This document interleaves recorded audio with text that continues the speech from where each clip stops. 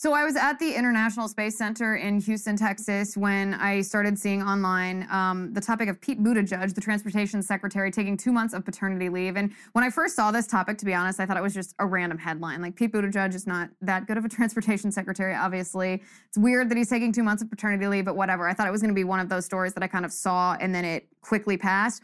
Well, as it turns out, this is quite the controversy, and I think conservatives are reacting to this in the wrong way. And here's what I mean. Conservatives are criticizing Secretary Pete Buttigieg for taking 2 months of paternity leave, 6 months into the job, during a transportation crisis in our country. The supply chain is breaking down.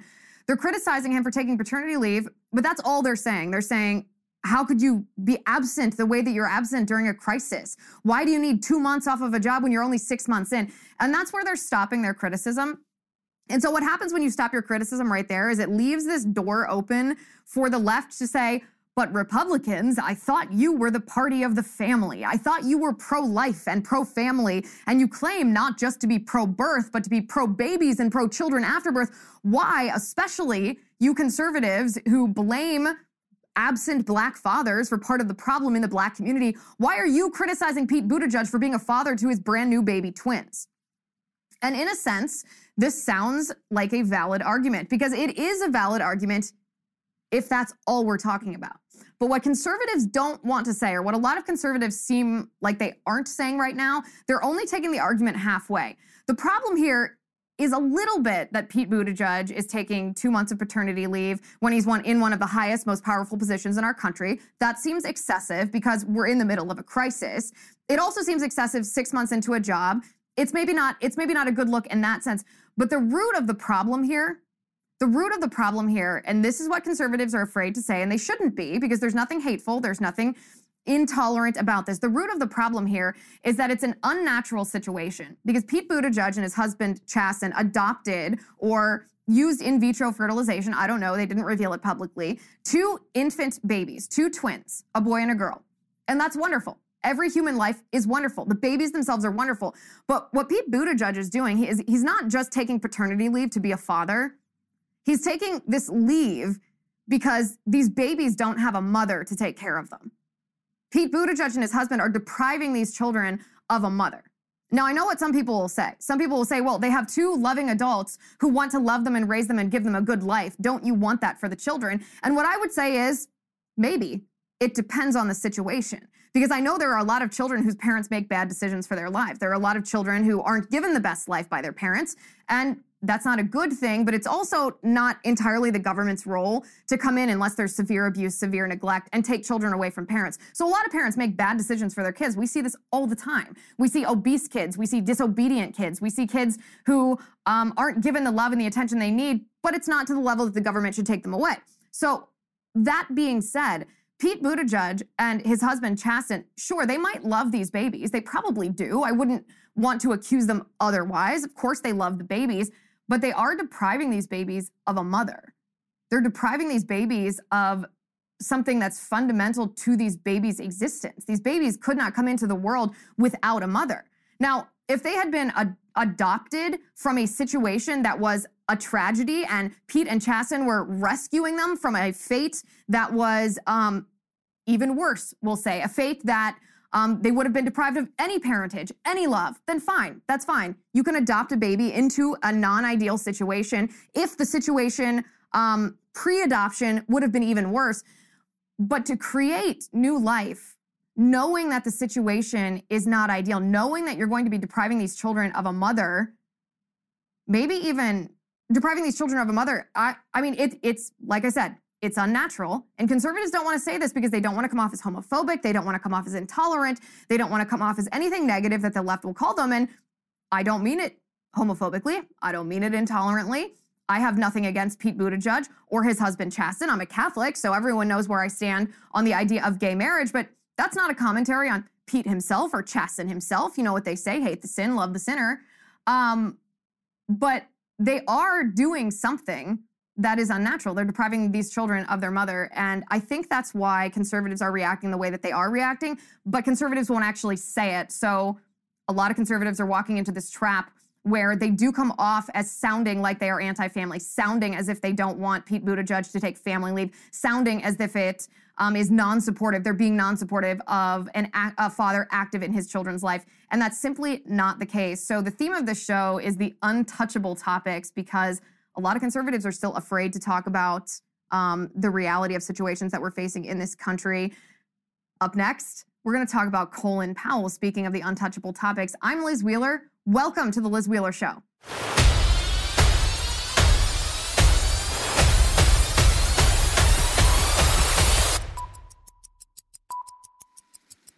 All right, Colin Powell died in the last couple days, and you might notice that this is another topic that conservatives didn't weigh in as much as you would think that they might have, given how high profile Colin Powell was in the Bush administration. You know, Secretary of Defense, Chairman of the Joint Chiefs of Staff. I mean, this guy, Colin Powell, was very instrumental in the Iraq War. I mean, we all know his history, his dossier here. And conservatives were surprisingly quiet when Colin Powell died of COVID-19 this past weekend. All deaths are a tragedy. You know, I pray for the repose of his soul, and I pray for his family in their time of grief. But I want to talk about an aspect of Colin Powell's death that conservatives seem a little reticent to talk about, and we're going to talk about it in a second. But first, I want to talk to you about Truebill. Do you know why free trials for subscription services renew without your consent? Well, essentially, it's just a business scam that's out to get you. So my message to you today is this: don't let greedy corporations pocket your money. There's a solution to this problem. The solution is called Truebill. Truebill is a new app that helps you identify and then stop paying for subscriptions that you don't need, you don't want, or if you're like me, you simply forget about until you see on your credit card bill month after month after month. On average, people save up to $720 a year with Truebill. Because companies make subscriptions hard to cancel on purpose, Truebill makes it incredibly simple. You just link your accounts, and Truebill will cancel your unwanted subscription in just one tap. Or your Truebill concierge, there when you need them, will cancel your unwanted subscriptions for you so you don't have to. So download Truebill to take control of your subscriptions. They've helped 2 million users save over $100 million. Don't fall for subscription scams. Start canceling today at Truebill.com/Liz. Go right now, Truebill.com/Liz. It could save you thousands of dollars a year. Truebill.com/Liz. It really works. It's really cool. I highly recommend it. Okay. Let's talk about Colin Powell for a second. As I said, maybe a controversial topic because he's a controversial man. The mainstream media paint Colin Powell as a Republican, but the truth of the matter is, publicly, Colin Powell has not voted for a Republican candidate for president since, I think, 2004. So officially, his voter registration was affiliated with the Republican Party from 1995 to 2021. I think Colin Powell left the Republican Party officially this past January 2021. But from 1995 to 2004 is essentially the only years that Colin Powell claims that he even voted for a Republican president. So when the mainstream media paint this man as a Republican, they're doing it on purpose. They're doing it because Colin Powell was never Trump. He was very critical of President Trump and everything President Trump did. The mainstream media paint Colin Powell as a Republican because Colin Powell voted not only for Barack Obama in 2008, he voted for him again in 2012 for his re-election campaign, even after we knew how divisive, how partisan, how radically left Barack Obama was in office. But the mainstream media wants you to believe that this is how to be a good Republican. Colin Powell was also pro-abortion and he was pro-gun control. So I don't know exactly what part of Colin Powell the mainstream media want to believe is a Republican, but all of the headlines today are Colin Powell, there's no room for Colin Powell conservatives in the Republican Party. Well, perhaps that's true because Colin Powell's ideology, notwithstanding his voter registration, wasn't Republican. He was actually a very classic Democrat here. The only association he had with Republicans was the fact that he served during the Bush administration overseeing the Iraq War. So this idea that Colin Powell was some kind of Republican, to me, is just a tactic from the left because that's what they want Republicans to be. They want Republicans to be Democrats. They want Republicans to be Democrats. But that's only the first point that I have to make. The second point that I have to make here is that Colin Powell died of COVID-19. This is sad. COVID-19 is a dangerous virus for the elderly and for those with pre-existing conditions and who are immunocompromised. Colin Powell fell into all three of these categories. He was 84 years old. He was immunocompromised because of a pre-existing condition. He was being treated for blood cancer. This is a tragedy. This is the demographic of individual who are at risk from COVID-19. So let's just get that right out there on the table. And I'm very sorry for his family. I'm praying for his family. I'm praying for the repose of his soul. It's sad when anybody dies, especially someone high profile, especially of something that people are afraid of or something that's tragic. But he did fall into the risk categories. So Colin Powell was very famously vaccinated. He had two shots. I don't know if it was the Pfizer or the Moderna, but he had 2 shots. He was fully vaccinated, and yet he died. And this is where conservatives and Republicans seem to be shying away from this. This is the area in which the Colin Powell story becomes the untouchable topic once again. Because if you'll remember back to last year, when Herman Cain, former Republican presidential candidate Herman Cain, died of COVID-19, the mainstream media portrayed Herman Cain's death as follows. Trump supporting Herman Cain, unvaccinated, attended a Trump rally, and days later contracted COVID and died. Essentially, what was in the parentheses after the headlines was, ha ha ha, you got what you deserved. That's how the mainstream media and the left presented Herman Cain's death, okay? So then fast forward to this year, and Colin Powell dies from complications of COVID-19 at 84 years old while he's immunocompromised because he's being treated for COVID-19. And the mainstream media doesn't mention anything about his vaccination status. Nothing. Nothing whatsoever about his vaccination status. In fact, there were actually some comments that I saw on Twitter that said, well, Colin Powell wasn't fully vaccinated because he was immunocompromised, because he was in that high-risk category. He should have had his booster jab. So was he really vaccinated? And I just don't get this. I don't get why the mainstream media and the Democrats, well, maybe the Democrats I get more than the mainstream media, but I don't get why the mainstream media are so dead set on defending a vaccine that didn't work for Colin Powell.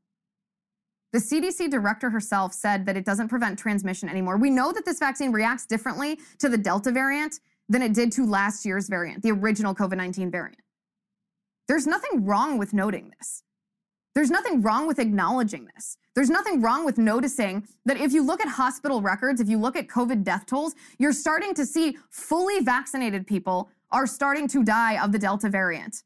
Now, again, most of the demographics of the people who are dying, vaccinated or unvaccinated, are still elderly people, obese people, or people who are immunocompromised at high risk because of pre-existing conditions. All of that remains the same, but I don't understand why it is this untouchable topic to be able to look objectively at the scientific data, look at what's happening to people, and say this vaccine is not protecting against the Delta variant the way that it was promised to do so. Why is this not okay to say? Well, the answer for at least Democrats, and the mainstream media, we should push on this. But for Democrats, of course, they have gone so far left on this vaccine. They have doubled down on their mandates so hard. They've made this culture of shaming. They've made it everyone's business what your personal health decisions are, that they can't backtrack. They can't backtrack.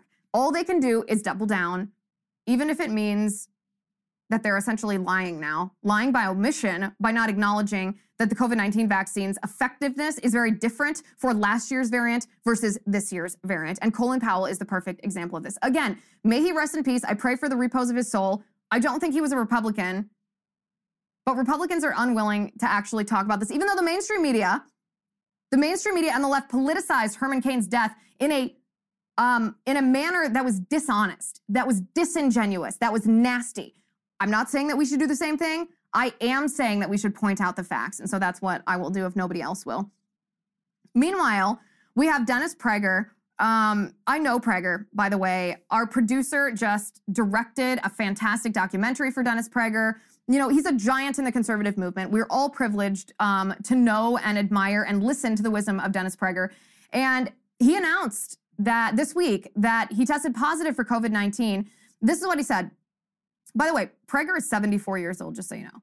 So he's in that higher risk category. He's not as old as Colin Powell was, but 74 years old is still in the age bracket that you are at higher risk for COVID-19 complications or fatalities. But Dennis Prager announced, he said, I tested positive for COVID last week and I've been steadily improving.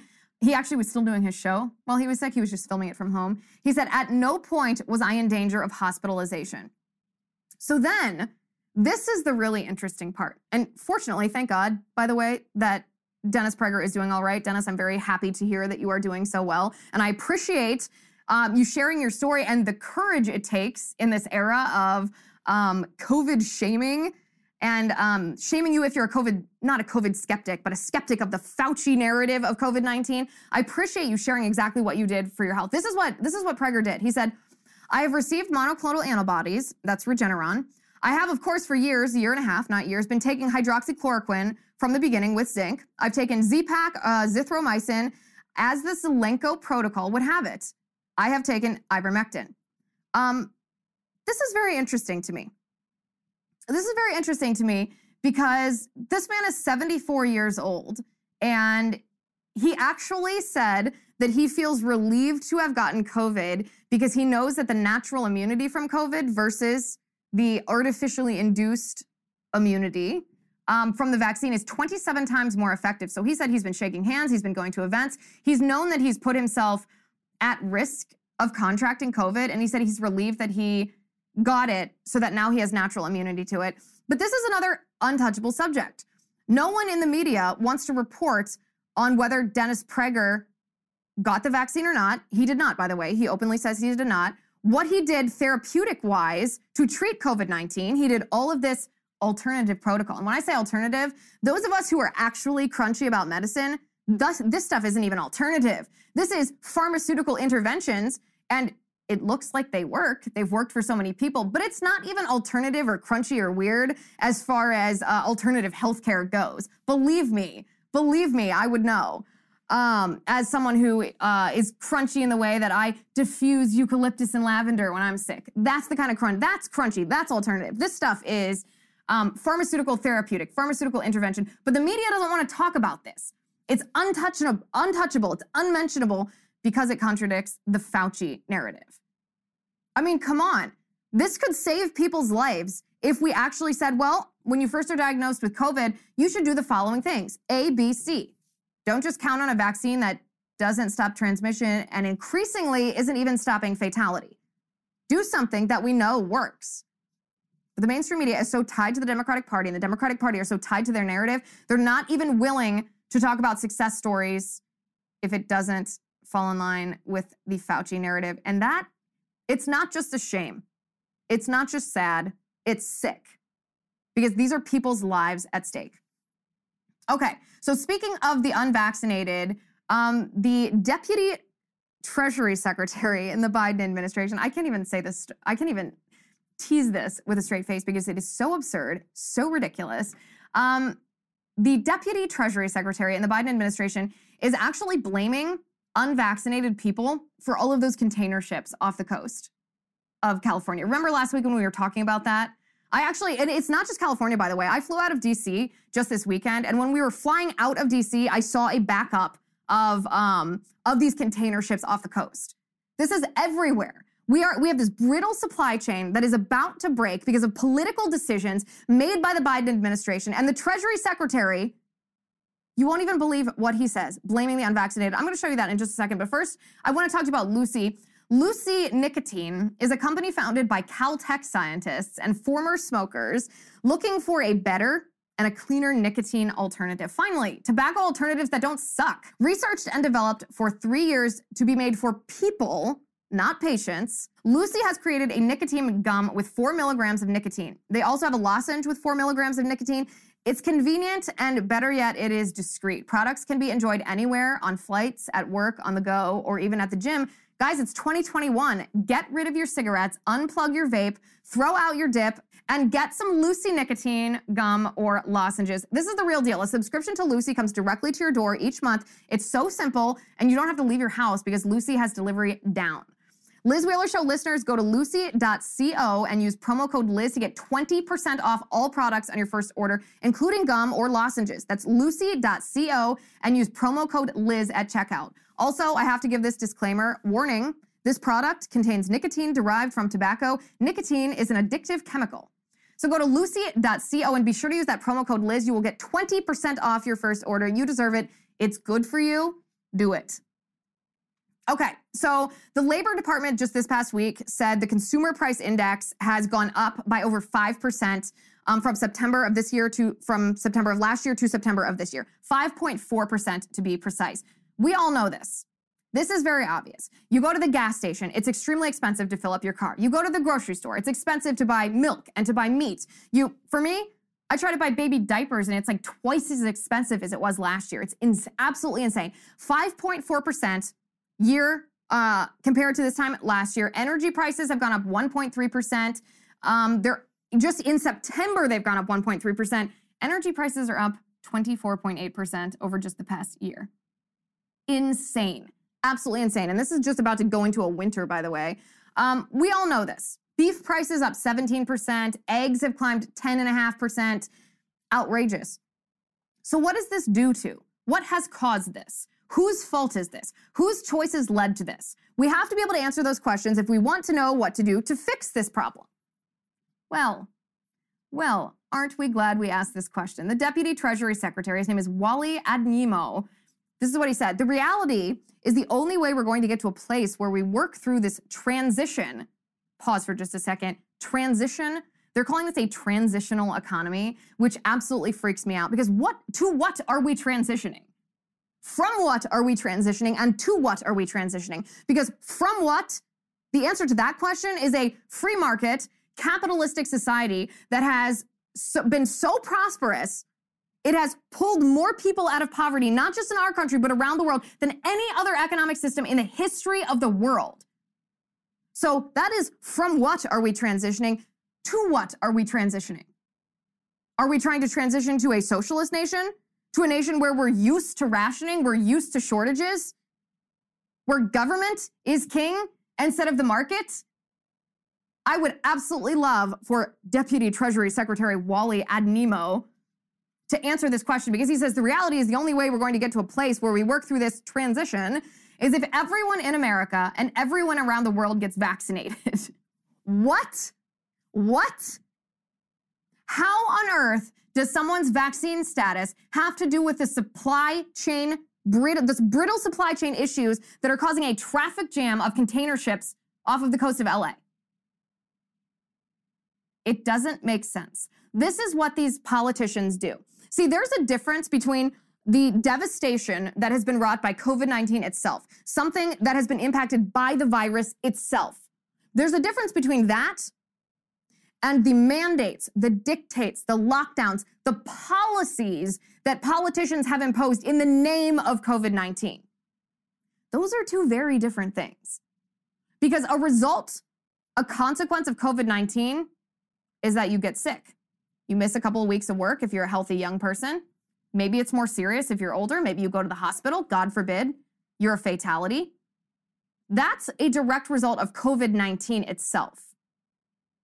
What is not a direct result of COVID-19, but rather a direct result of political choices, is you not having a business to go back to once you've recovered from COVID-19. Is you not being allowed to go to church during COVID-19. Of you not being allowed to do your job because of social distancing dictates, because of politicians in the name of COVID-19. So let's be very clear here. When this Deputy Treasury Secretary says that the only solution to this is that everyone around the world and in America gets vaccinated, what he is doing is he is acting like a terrorist holding someone hostage, meaning we'll give you back your economy when you give us what you want, what we want. And what we want is for you to be vaccinated. So our political choices, he's saying, are going to hurt you until you do what we want. That's what he's saying. It's not because this jab in the arm will magically unclog the traffic jam. No. He's saying until people get vaccinated, which is what the government wants you to do, until people get vaccinated, they're going to keep these destructive policies that are harming our economy, harming the world economy, causing these prices to go up, while you don't have the capacity to make the money that you once made because your business has gone under or your job has been cut.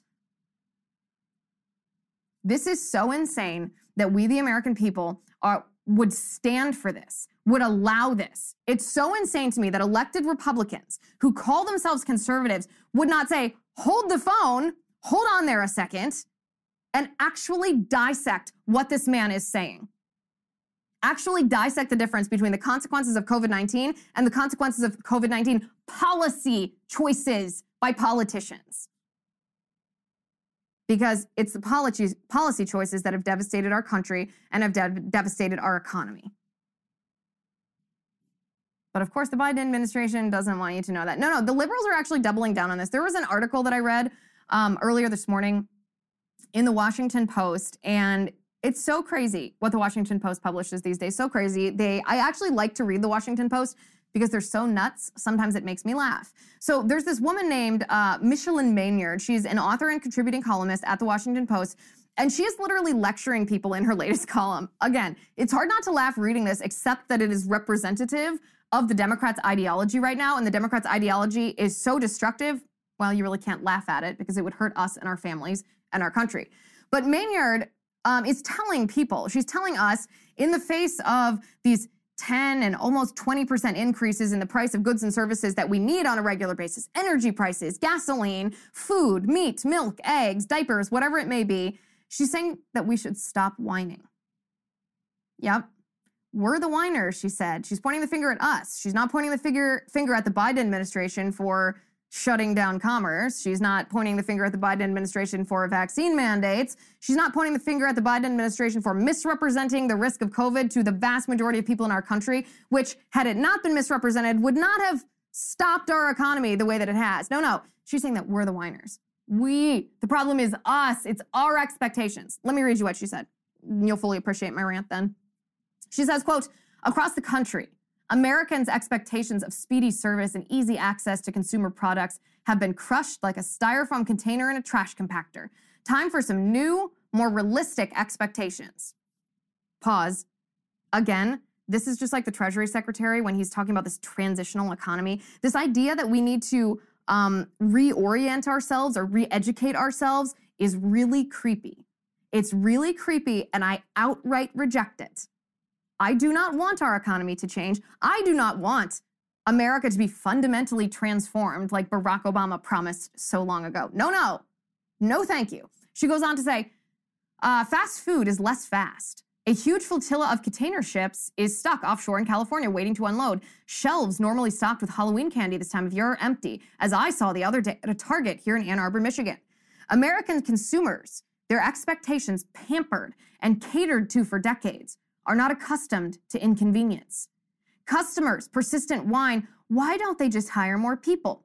Sounds feeble in this era of the great resignation, especially in industries such as food service, with reputations for being tough places to work.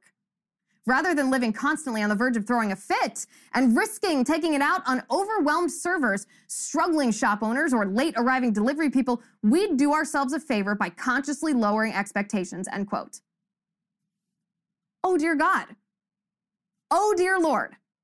This woman is making excuses for Democrat politicians who want to shift to socialism. This surprised me. So what I thought would happen when people like AOC burst onto the scene, or when Bernie Sanders got very popular with his Feel the Burn movement, what I thought would happen is in select locations where these sort of socialist policies took place, maybe it would be Fight for 15, maybe it would be universal basic income, maybe it would be this bloated welfare system. What I thought would happen is as cities and towns, and maybe here and there a very blue state, adopted these policies, people would realize that they would make less money, they would have less access to healthcare, goods and services would be more expensive, they'd have fewer freedoms, and the overall prosperity and well-being in their lives and their families' lives and their businesses and their communities and their churches and their cities, the quality of that would all go down. And I thought, surely when this starts impacting people personally, they'll change their minds on it. That's what states actually are supposed to be. They're supposed to be laboratories of democracy. Now, I don't think that includes socialism, but for the sake of this argument, we should try things in one area and see that they don't work. And then we don't have to disseminate them naturally. Now, I'm not saying that Maynard, this author at the Washington Post, has actually felt the impacts of socialism. I doubt she has. She works for the Washington Post. She's probably upper crust elite. That's why she works for them. So perhaps she has not been personally impacted by this. But it is shocking to see how many leftists are excusing the fact that their policies make people's lives worse, make people's lives harder, make people's lives more difficult, make prosperity take a dip that we haven't seen in a long time. They're excusing this and blaming us as if we're spoiled little brats because we like a free market capitalistic economy that does cater to our needs. And let's make this very clear. When you have a market economy that quote unquote caters to your needs, what it means is that someone is bringing a good or service to the market that you want, and by consuming that good or service, you are not only benefiting yourself, you are benefiting the person that brought it to the market. It is a mutually beneficial arrangement in our market. So it's not like we have this servant class who aren't benefiting from all these rich, fat people gobbling up all these services. No, it's a mutually beneficial economy. And the only people that are, the only elitists that are taking advantage of a lower income class are the Democrats who are doing this to the American people, who are shutting down commerce with their vax mandates, with their minimum wage, with their social distancing, with their forced closures. This is the fault of Democrats' choices. And no, we shouldn't be quiet about it. Of course we shouldn't be quiet about it. This isn't something that's happening to us arbitrarily. It didn't just fall out of the sky and happen to us. It's happening to us as a direct result of the political choices made by Joe Biden, period. So no, I'm not going to lower my expectations. I'm not going to lower my expectations of our economy. I'm going to raise my expectation for politicians. Please, Ms. Maynard, please join me by raising my expectation of politicians instead of making excuses for their failures. So Senator Ted Cruz and Michael knows very nicely. I was very honored. They invited me to go on tour with them with Verdict, you know, Ted Cruz's show, Senator Ted Cruz's show, Verdict with Ted Cruz. They invited me to go on tour with them over the past week. We went to college campuses all across the country. We went up to Wisconsin, to the University of Wisconsin-Madison, which you all know is just a liberal cesspool up there. We went to Texas A&M, a little bit different audience in the crowd there than at the University of Wisconsin. We went to Catholic University in Washington, D.C., and it was really quite interesting to note the cultural differences because we were up, you know, in the upper Midwest, then we were down in Texas, then we were in Washington, D.C., and even the student body, the audience at these three schools, they were all great, but they were very different. They were very different audiences. And the turnout was absolutely enormous. I think at Catholic University, they had something like 20% of the entire undergrad student body in the crowd at this live taping of Verdict. It was the Young America's Foundation chapter there were the ones that put on the event. And the chapter chair told me that this was the largest political event that Catholic University had hosted in history. And I think she wanted to verify that before it went to press, but I'm telling you because she told me, and that's simply incredible. It was such an honor to be a part of it. But the tour actually started out in quite a funny way because we went up to the University of Wisconsin-Madison first, and we actually didn't end up speaking on the campus of the University of Wisconsin-Madison because at the last minute, the provost of the school tried to issue a mask mandate, not just for the students, which is bad enough. They tried to issue a mask mandate for those of us on stage. For those of us presenting, for those of us speaking, for those of us performing, those on stage were told that we had to wear a mask. And thank goodness we said, absolutely not. This is absurd. We will not comply with this. So we found another venue and spoke to a packed house there at the University of Wisconsin-Madison. And all the students, I think, they're such freedom fighters on campus. They are the reason that we not only go there, but they are the hope for the future. So if you're ever feeling discouraged, then meet up with a chapter of Young America's Foundation on college campuses, and you will start to feel encouraged and reinvigorated because they're fighting the fight on campus in the midst of liberal academia, which has been hijacked basically by Marxists. They're there for the right reason. And it was my privilege to be a part of this tour, my privilege to be part of this show to be a voice essentially for these students because they were literally trying to muzzle us. Meanwhile, it was not only fun not to wear a mask off of this campus, I said at the time, I don't think that we have to wear masks anymore because Biden doesn't wear masks. So why should I if Biden doesn't have to? Look at these pictures. This was in Washington, D.C. just this past weekend. Biden is violating the mandate, the law that says that you have to wear a mask indoors. And clearly, Biden is not doing that. Dr. Jill Biden is not wearing a mask either. And this is just a pattern, right? How many times are we going to see this? These Democrat politicians who issue these mandates, tell us what we are allowed to do or not allowed to do, then violate them themselves. I mean, there's such a long list of people. There's Newsom, there's the mayor of Washington, D.C., there's the mayor of San Francisco. I mean, literally the list goes on and on and on. There's Nancy Pelosi, now Biden. But this is the funny part. Jen Psaki, press secretary, actually defended Biden. Yep. Instead of saying, well, he did it wrong, he violated it, yep. Maybe even having him apologize or something. I don't know. I don't know how you handle hypocrisy like this, but certainly you don't handle it the way that Jen Psaki did. Take a listen to this. Go ahead. Thank you, Jen. There is a mask requirement inside D.C. restaurants, yet President Biden and the First Lady were not wearing masks while walking around a D.C. restaurant on Saturday. Why? Well, I think what we were referring to is a photo of them walking out of a restaurant after they had eaten, masks in hand, where they had not yet put them back on yet. So I would say, of course, there are moments when we all don't put masks back on as quickly as we should. But I don't think we should lose the forest through the trees here, and that our objective here is to get more people vaccinated, make sure that that schools and companies around the country can put in place requirements to save more lives and keep people safer, and not overly focus on moments in time that don't reflect overarching policy. It was not just exiting the restaurant, though. He was walking through the restaurant with no mask on. There is a carve out for people under 2 or people who are actively eating or drinking. So I'm just curious why the president was doing this. I think I just addressed it, Peter. Oh, he just didn't put the mask on as quickly as we all ought to. Don't you love how she tries to turn this around on you? I actually said to my husband when we were traveling back from Washington, D.C., I thought about not wearing the mask on the plane because it's so annoying to wear them on the plane. But Buttigieg makes us wear the masks on the plane. Or you're violating federal law, but how would he know because he's out on paternity leave?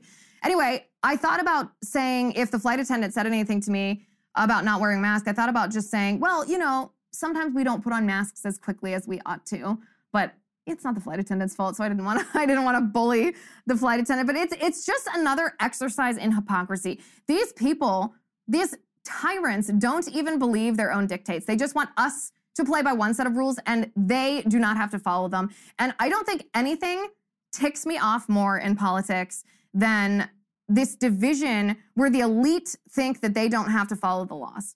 This is actually something that's across party lines. No one likes a politician. No one likes a politician who plays by a different set of rules. And now Biden has joined the ranks. Terrible.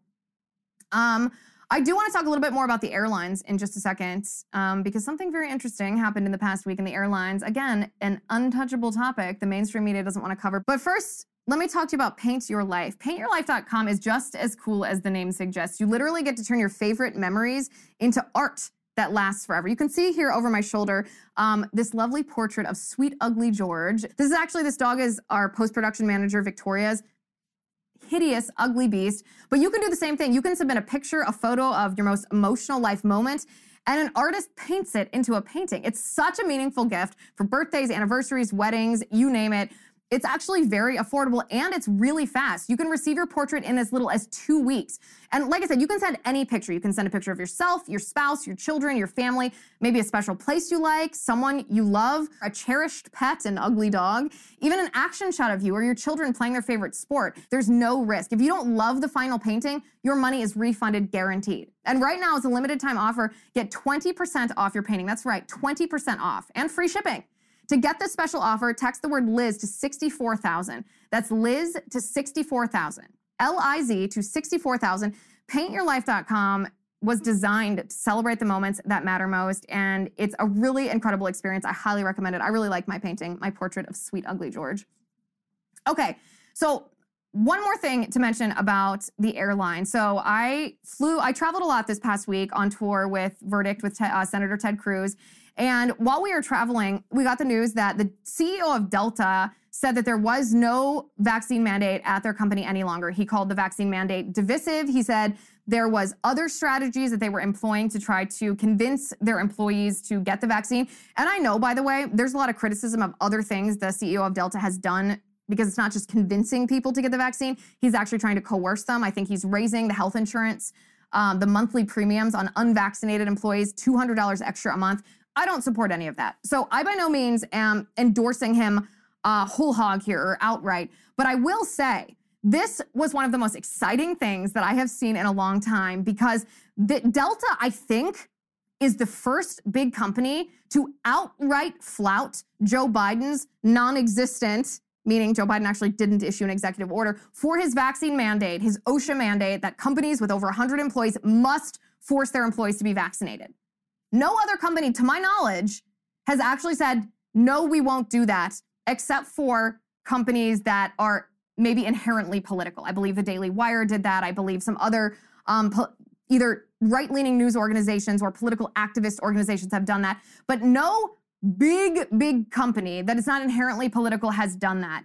And this, on top of the Southwest pilots striking, and it was a strike, on top of the Southwest pilots striking over the vaccine mandate, the story, this hearing this from the CEO of Delta's mouth has given me more hope for people fighting back against tyrannical vaccine mandates than anything else in the past year and a half. Anything else. I think actually, and I'm guilty of this too, but I think we as conservatives made a mistake hoping that healthcare workers would rise up. And I know there are a lot of nurses, a lot of doctors, a lot of medical providers who are saying, no, I don't want to do this.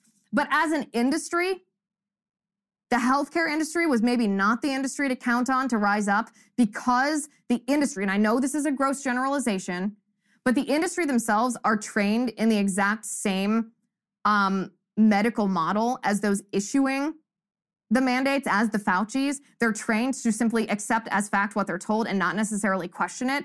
And so to hope that the healthcare industry, who were the first subjects of these vaccine mandates, to hope that they would rise up was maybe a long shot hope. I was still hoping, and I appreciate all the nurses and doctors and PAs and NPs and all other kinds of healthcare workers who are, as individuals, rising up. But to hope that one of the companies would maybe wasn't realistic. But now, to hear Delta saying, we will not enforce the divisive vaccine mandate, that is what I like to hear. That, ladies and gentlemen, is could be the turning point in this fight against tyrannical mandates as it relates to COVID-19. I certainly hope so. So credit where it's due. I sincerely commend the CEO of Delta for doing this, because I know they're risking their federal contracts, risking the renewal of their federal contracts, which I think are just 2 or 3% of their revenue, but still, that's still a very significant amount of money. Kudos to him, sincerely, for doing this, because these vaccine mandates are not just a matter of personal medical freedom. They are, and they're a gross violation of our personal, or it's not even medical freedom, it's just freedom over our own body.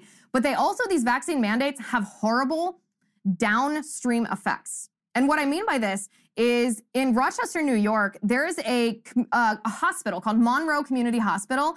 And in this hospital, they have a dialysis center for elderly, low-income patients. This dialysis center is closing. Why? Because of staffing issues. Why are they having staffing issues? Because of the vaccine mandate.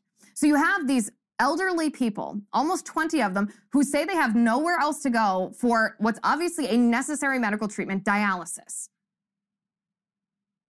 because of the vaccine mandate. So the vaccine mandate was put into place by politicians who claim that it's all about saving lives. Well, what about the lives of these people who need dialysis? This dialysis center is closing because the vaccine mandate forced the firing of healthcare workers who staffed it. Now, this Monroe Community Hospital says that this is just temporary closure while they adjust staffing levels. And they say they fully support vaccine mandates. And that should make these elderly people and all of us watching this feel even worse, because they fully support this hospital, which is supposed to be taking care of these elderly people with a pretty significant health problem. The hospital cares more about enforcing the vax mandate than they do about taking care of their patients. That's pretty horrifying. So that's pretty horrifying. Again, another reason why I commend Delta. If Delta wants to lead the charge on this, I will fully support them and saying, no, Joe Biden, we're not going to do this. We're absolutely not going to do this, because it hurts our patients. It hurts people's lives. You claim the vaccine is about saving people's lives while you're simultaneously, because of your mandate, hurting people's lives when they need help. Again, all of these untouchable, unmentionable topics, a lot of conservatives even don't want to talk about them because they're too touchy. They're too unpopular. They might be misconstrued. The mainstream media might try to go after you and misquote you. The radical left might try to cancel you. But if we're not going to talk about reality, if we're not going to fight back against these culture wars, then what are we even doing? That is what we are here for. That is what I am so privileged to talk on a daily basis with you about.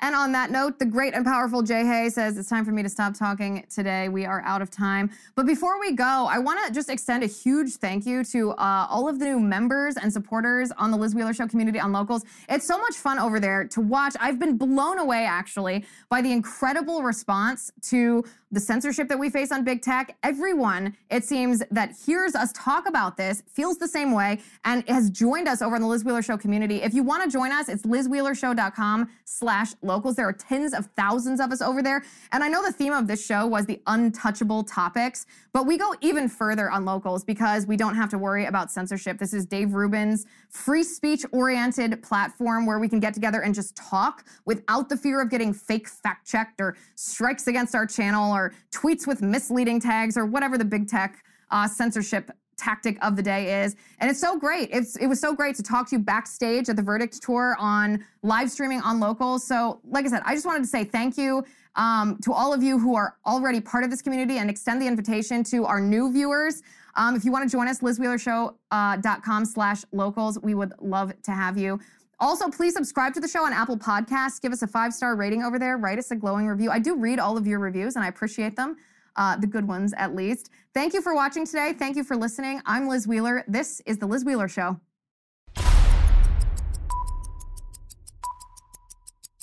The Liz Wheeler Show is produced by Jonathan Hay, executive producer Chad Abbott, director of photography Kevin McRoberts, editor Alejandro Figueroa, assistant editor Michael Wall, sound mixer Robin Fenderson, post-production manager Victoria Metzel, director of marketing Emily Washler, production and talent coordinator Matt Toffler, and senior publicist Patricia Jackson. This has been a Soundfront production.